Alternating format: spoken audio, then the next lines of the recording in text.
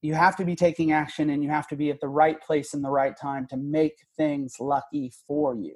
Welcome to the True Wealth Investors Podcast, a show all about real estate investing to help increase your income, lifestyle, and impact.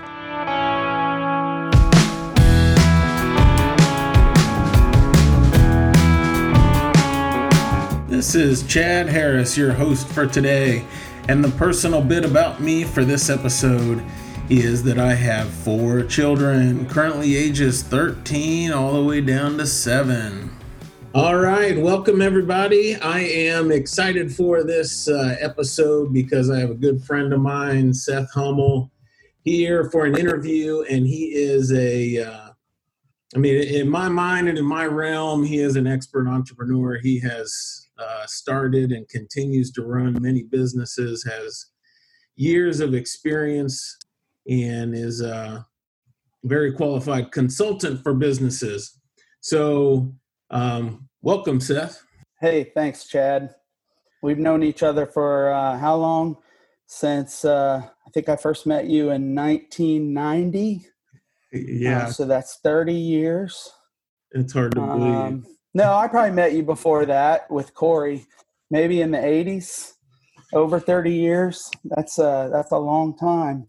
It is a long time, for sure. We're old. No. Don't go there. That can't be. We're wise and experienced, right? Yep. So I like your questions, though. Chad sent me some questions, and that's always good to do when you're interviewing somebody, is to give them something to do to get ready for it. Well, I wanted to have you on to talk primarily, tell your story related to entrepreneurship and share some key insights related to entrepreneurship because, most of our audience is real estate investors looking to grow their business or get started. And oftentimes we look at real estate investing like an investor model as if it were passive, when in reality, it's much more like a small business model where we need to behave as an entrepreneur. We have to wear many hats. We have to be managing multiple people. And so I was really excited to get you on and have that discussion about entrepreneurship. So what is... Well, I agree with you.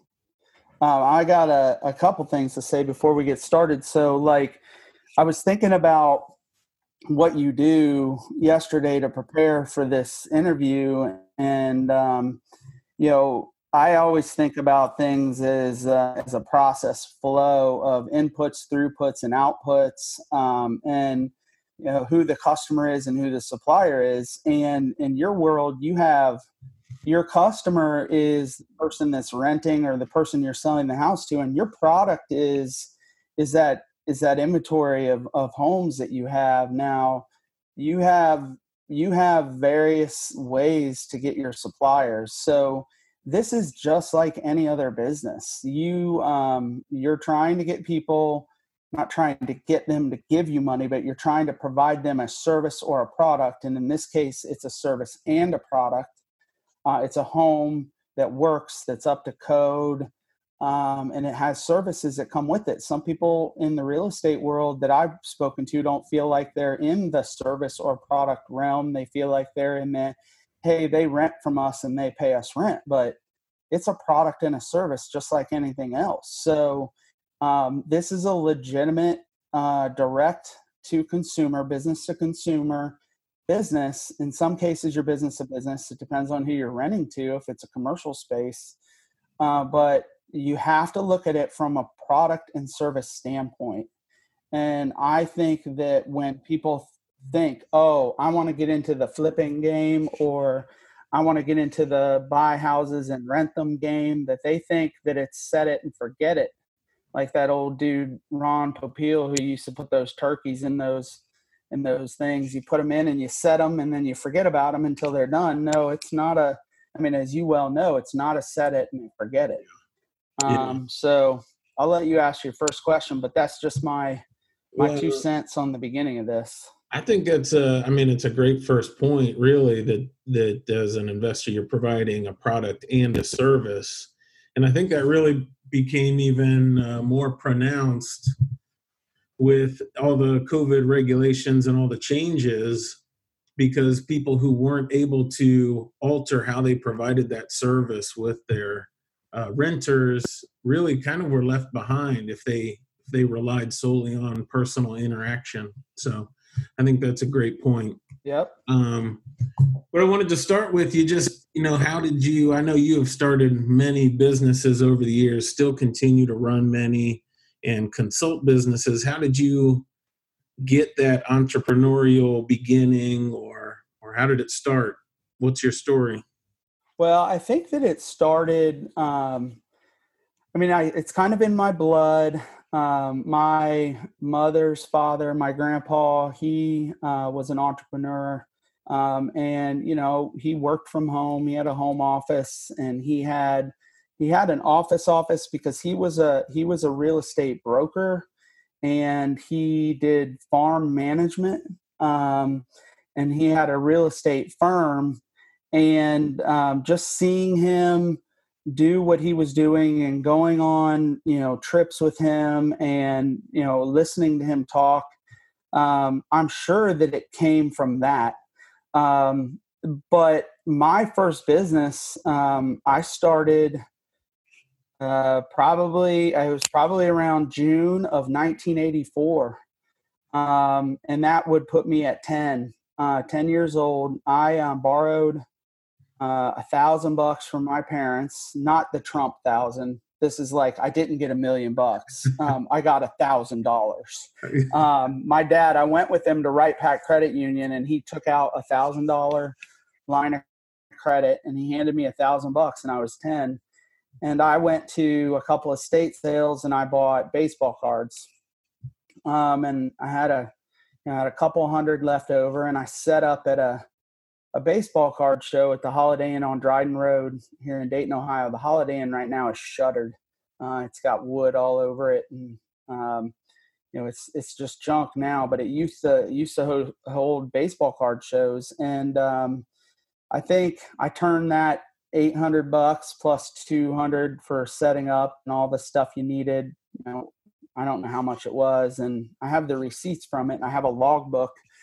I turned that $800 into like $3 or $4 grand. And I think that was when the juices in my brain started to flow of buy for X and sell for Y.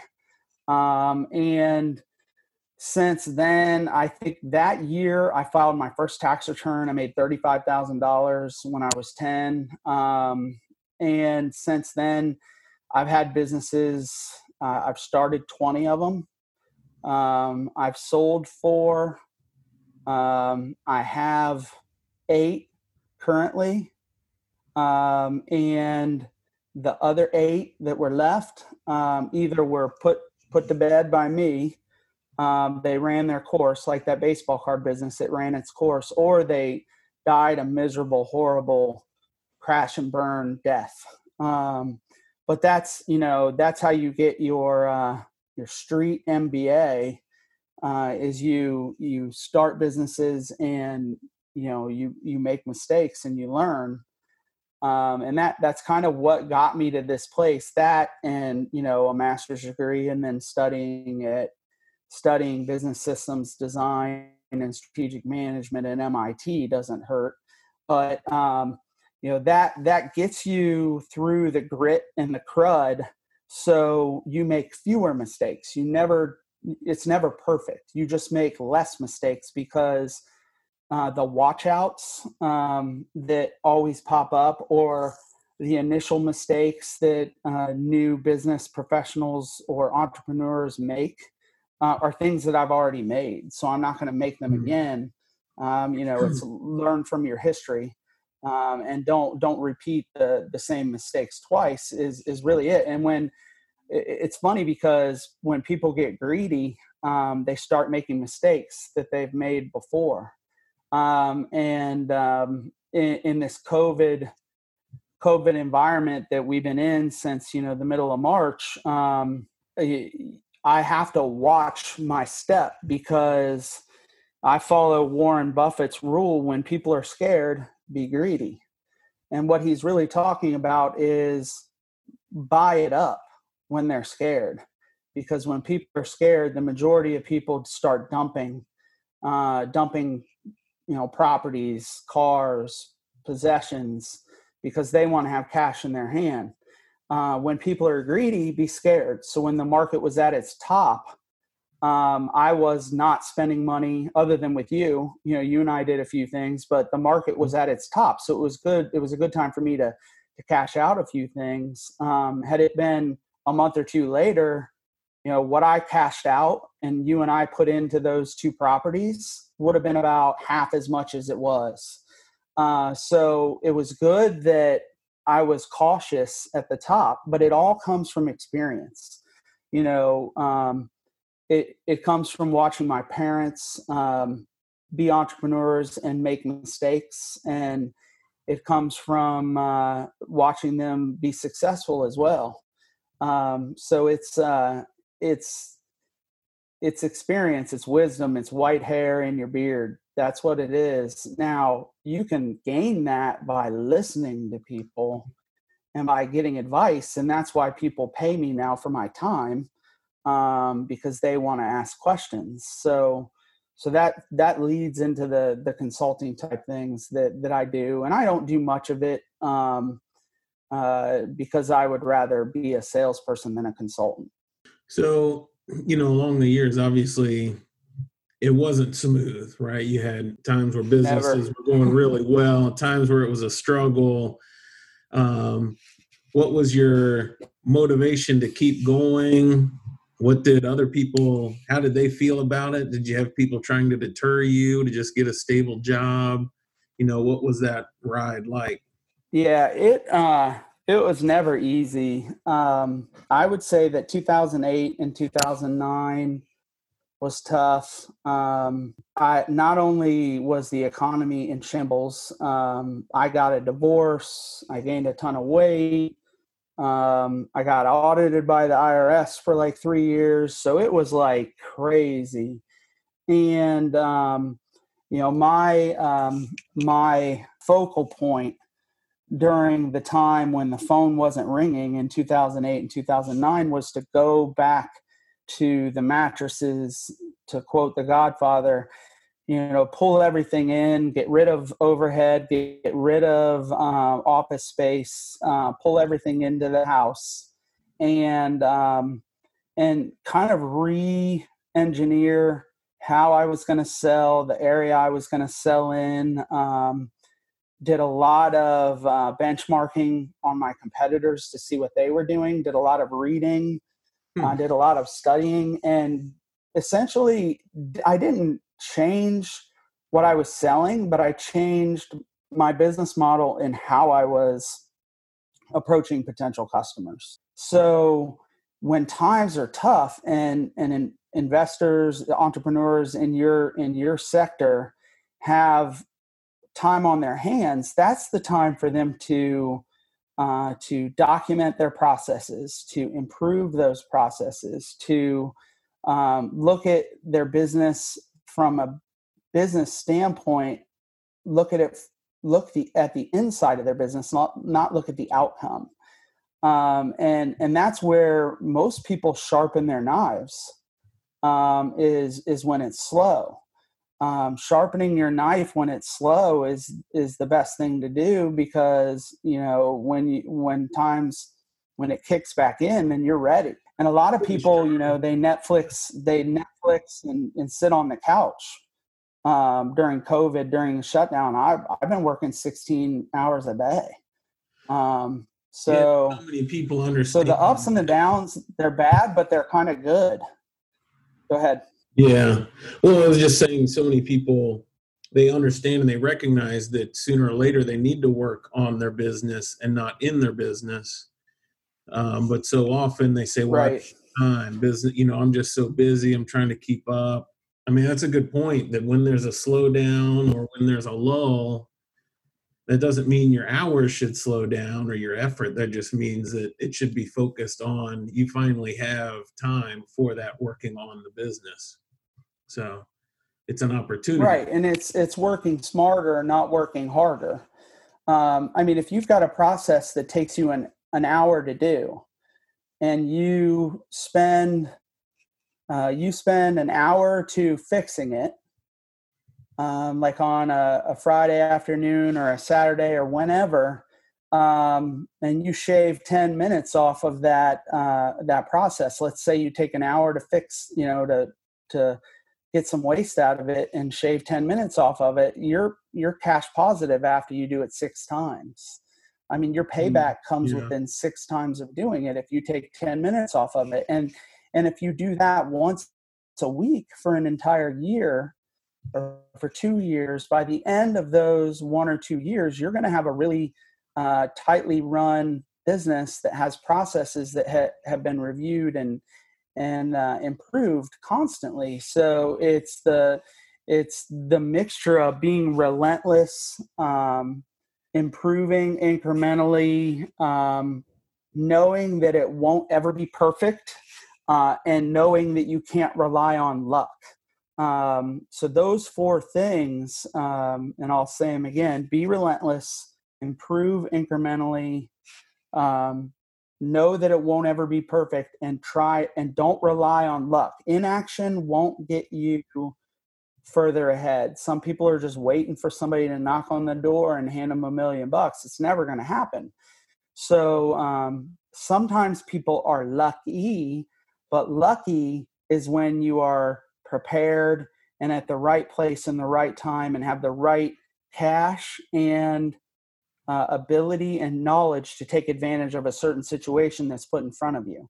So that's what I mean by sharpening your knives, is getting those 4 things sharp. So when somebody comes to you and says, I've got a house that I need to sell for X, and you say, man, that's a fantastic deal. They need cash. I've got this cash ready. I have my processes ready.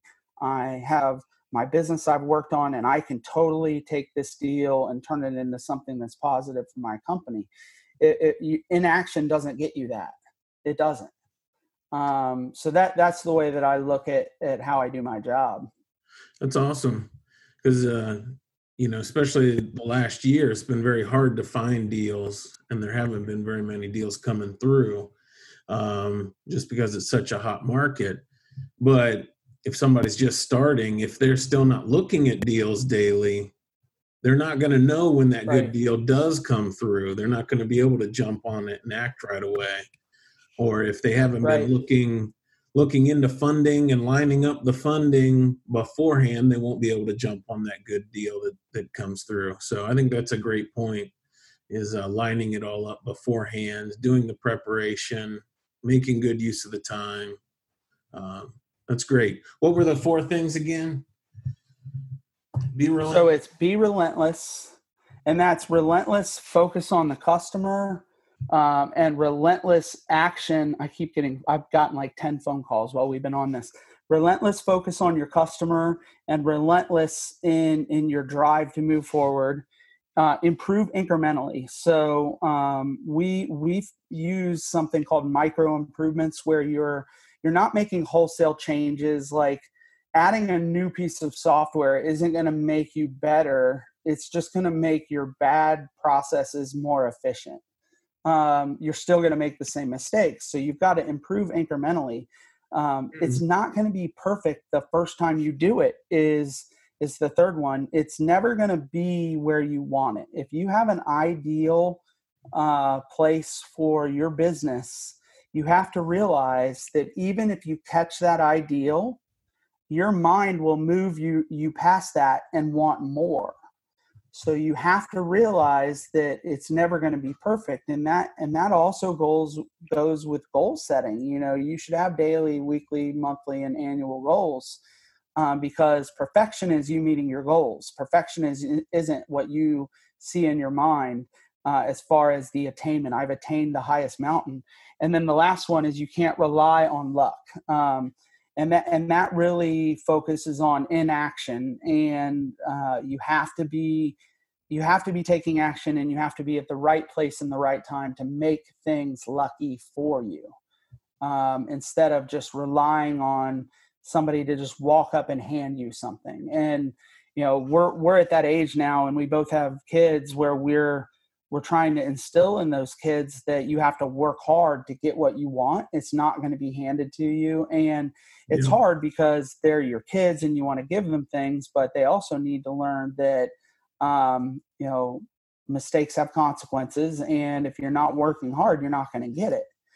And that's the same thing in business. You have to be able to work hard.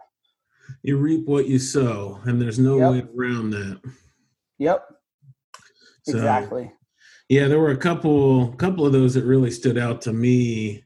One, your business is never perfect.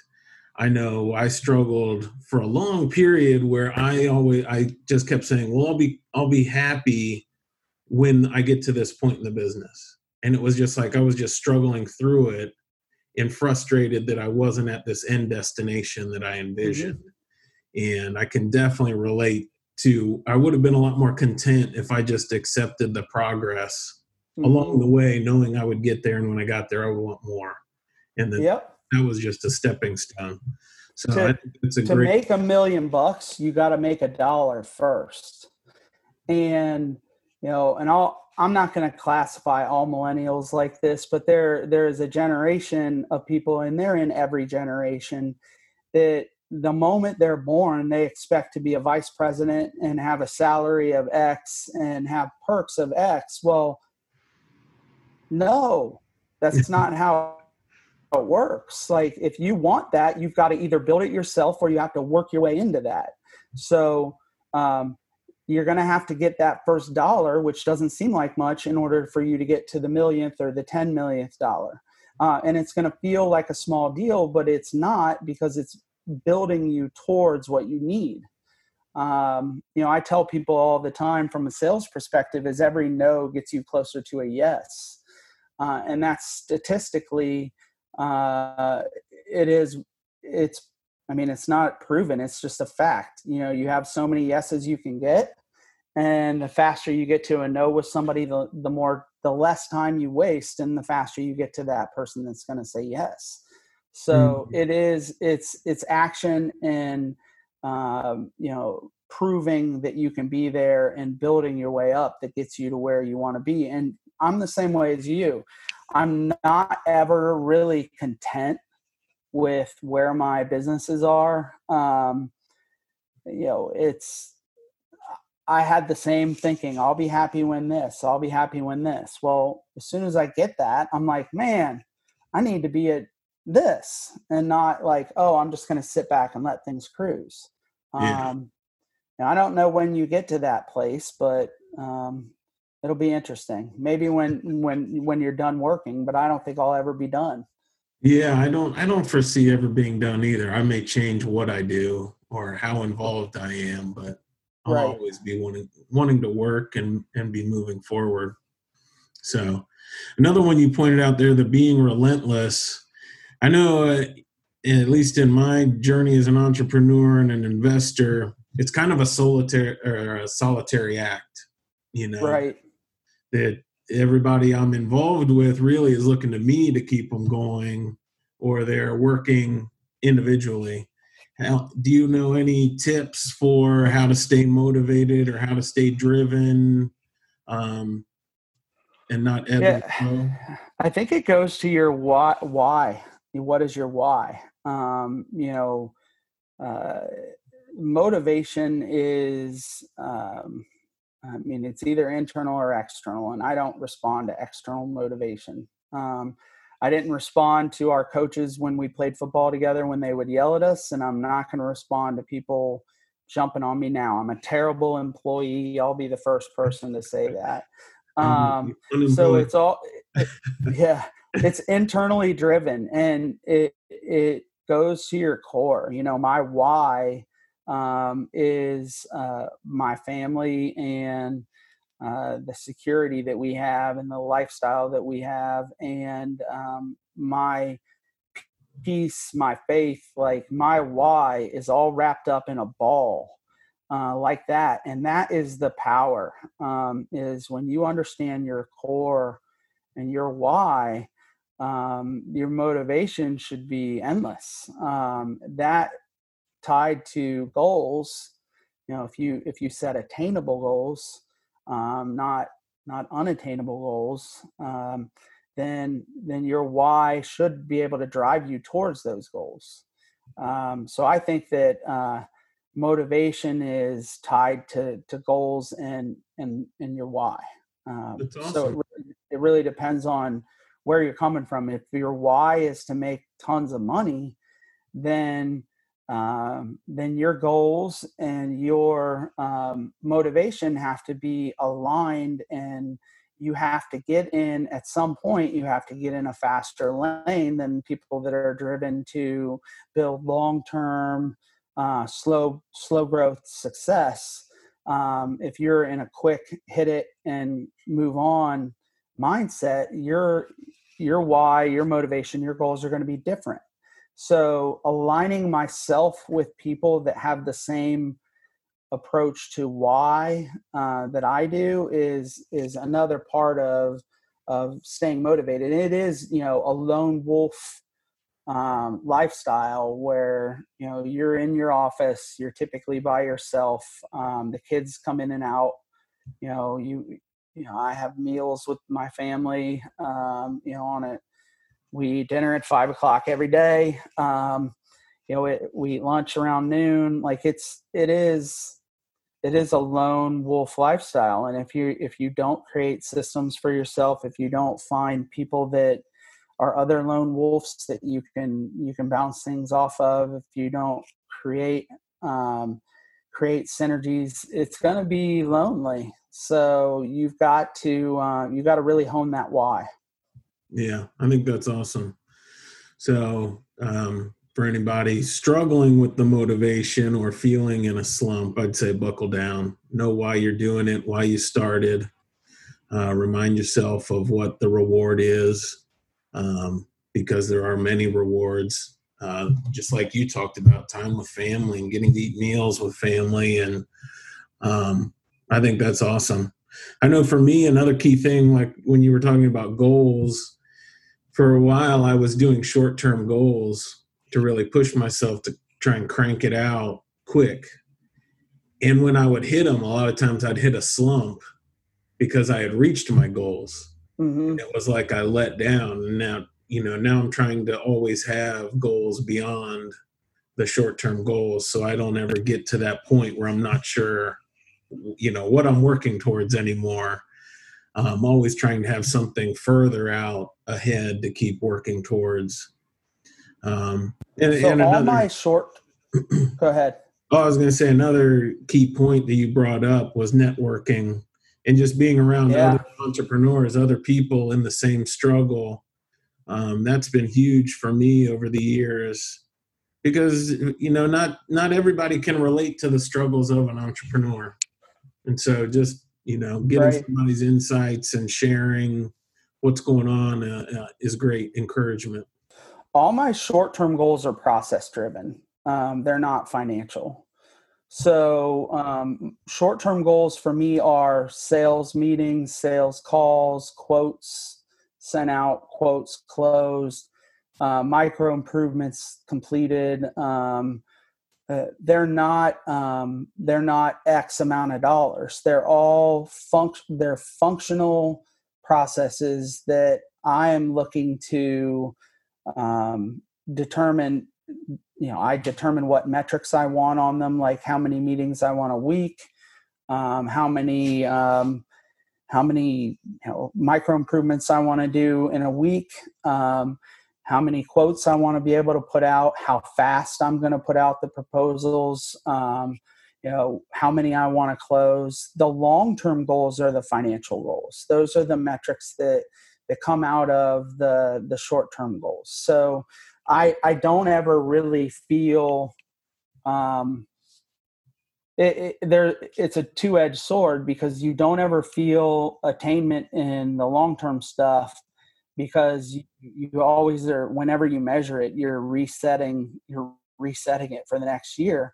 But I feel attainment in the short-term stuff. It's almost like if you said to the two of us, if somebody said, here are 1 million bricks, I want you guys to build an 8-foot high brick wall that's a mile long.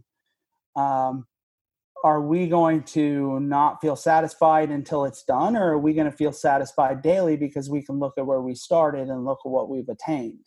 So the long-term goal is the mile-long, 8-foot high wall. The short-term goal is, we went from over there to here, and this is how many bricks we did today, and this is how many rows we did.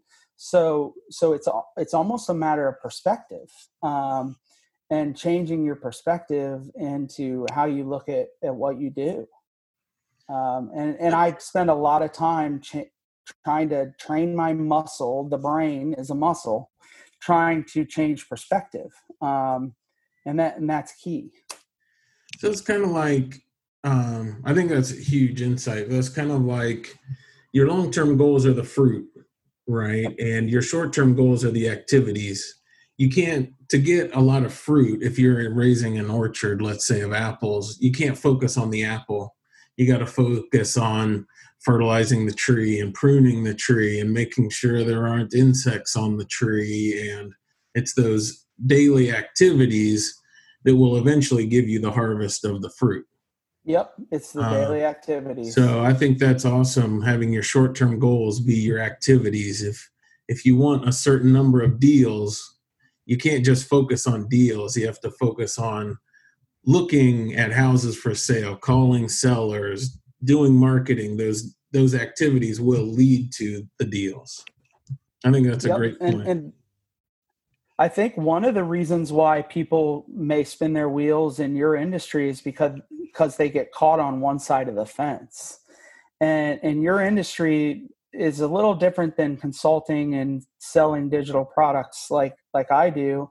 And I've found that out because over the last 2 months, I've been selling PPE.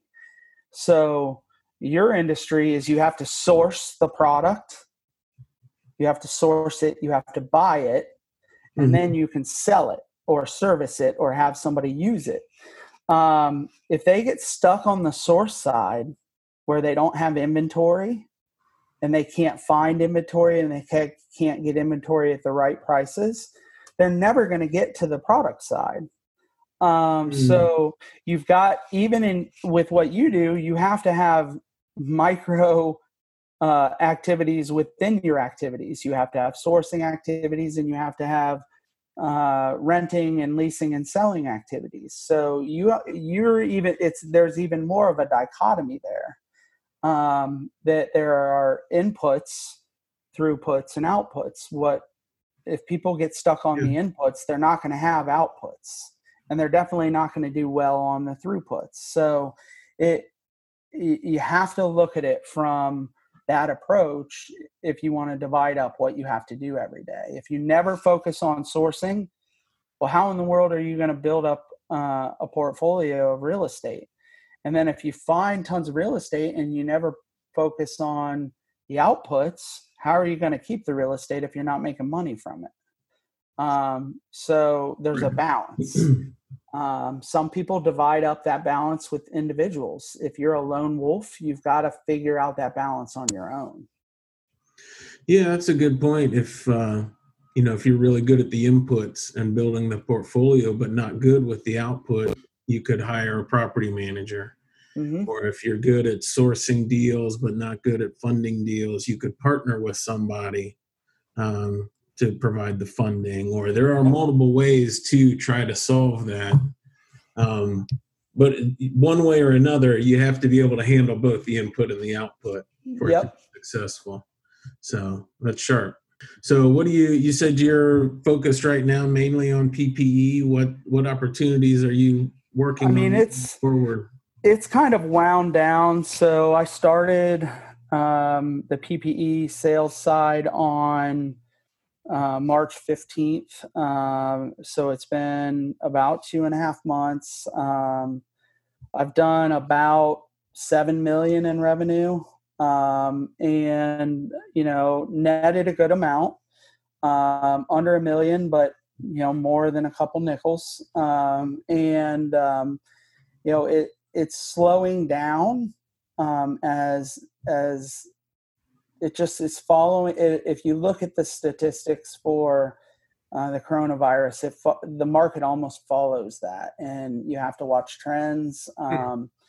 Sourcing has been an experience because there are people out there that are con men and have been duping hospitals, states, even the federal government into paying for something that doesn't exist. So that's been interesting. And, getting the deals getting the people who need it isn't hard. It's finding it at the price you can buy it at that's hard. It's just like it'd be just like if like let's say Google decided to put their headquarters, their second headquarters in Dayton, Ohio. And that means you would have about probably 100,000 people that needed a place to live.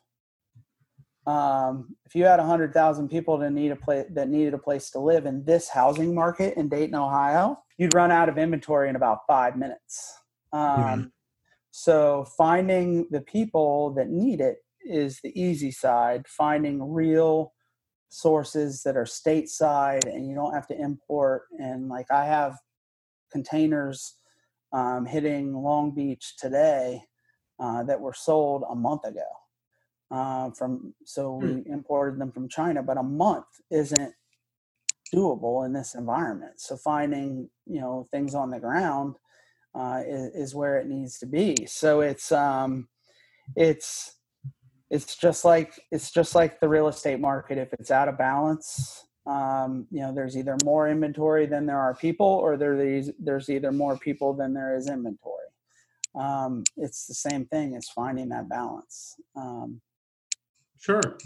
In the opportunities in the imbalance. Mm-hmm. It's in the imbalance. And this, from the first shelter in place until now, there has been, and I don't mean from a bad standpoint, I don't mean price gouging, I don't mean anything like that. In multiple industries, there's been so much opportunity that if you did not use this time to either make an adjacency move in your business or learn a new skill, or even if you're super entrepreneurial, like I am, take the time to basically set up a medical supply business. Like if you didn't do something that drove you forward, then you missed the boat, because, there's tons of opportunity right now.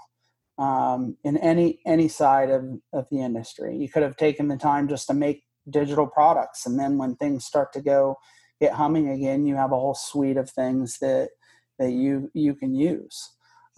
So pivoting was the name of the game for a while, and I've started referring to it as adjacency moves, because pivot became kind of a cliche word for COVID. But adjacency moves is understanding what your core is and then moving to add to your core and see if it's going to work.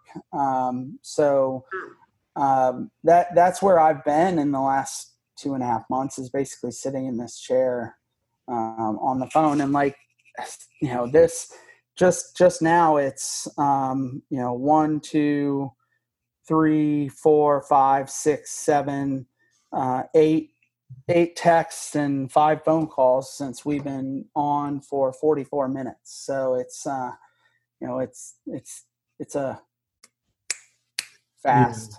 So it's good. It's good though. I mean, it keeps me up, and I do, and I have been slowly transitioning back into my normal, 5 jobs, the normal ones. So, I do want to keep driving those forward. Well, I appreciate you taking the time to talk with me and share the information. I think, man, the amount of actionable information and from this 40 minutes has been awesome. So I really appreciate your insights. No problem. I'd love to do it again sometime. Gladly. Glad to have you. Okay. So thanks again, Seth. We'll definitely talk to you soon. All right. Thanks, Chad. That was a great interview. If you would like more information about Seth and the businesses he has running right now, you can find more information about him at Linktree. That's linktr.ee/Seth Hummel. Or we'll have the link on our website under show notes or a blog post. Our website is truewealthinvestors.com. Thanks for listening to the True Wealth Investors podcast. Visit us at truewealthinvestors.com to find archived episodes with show notes and links mentioned in each episode. Be sure to click the subscribe button today and leave us a quick review on Apple Podcast or Spotify to share how the show is helping you along your real estate investing journey.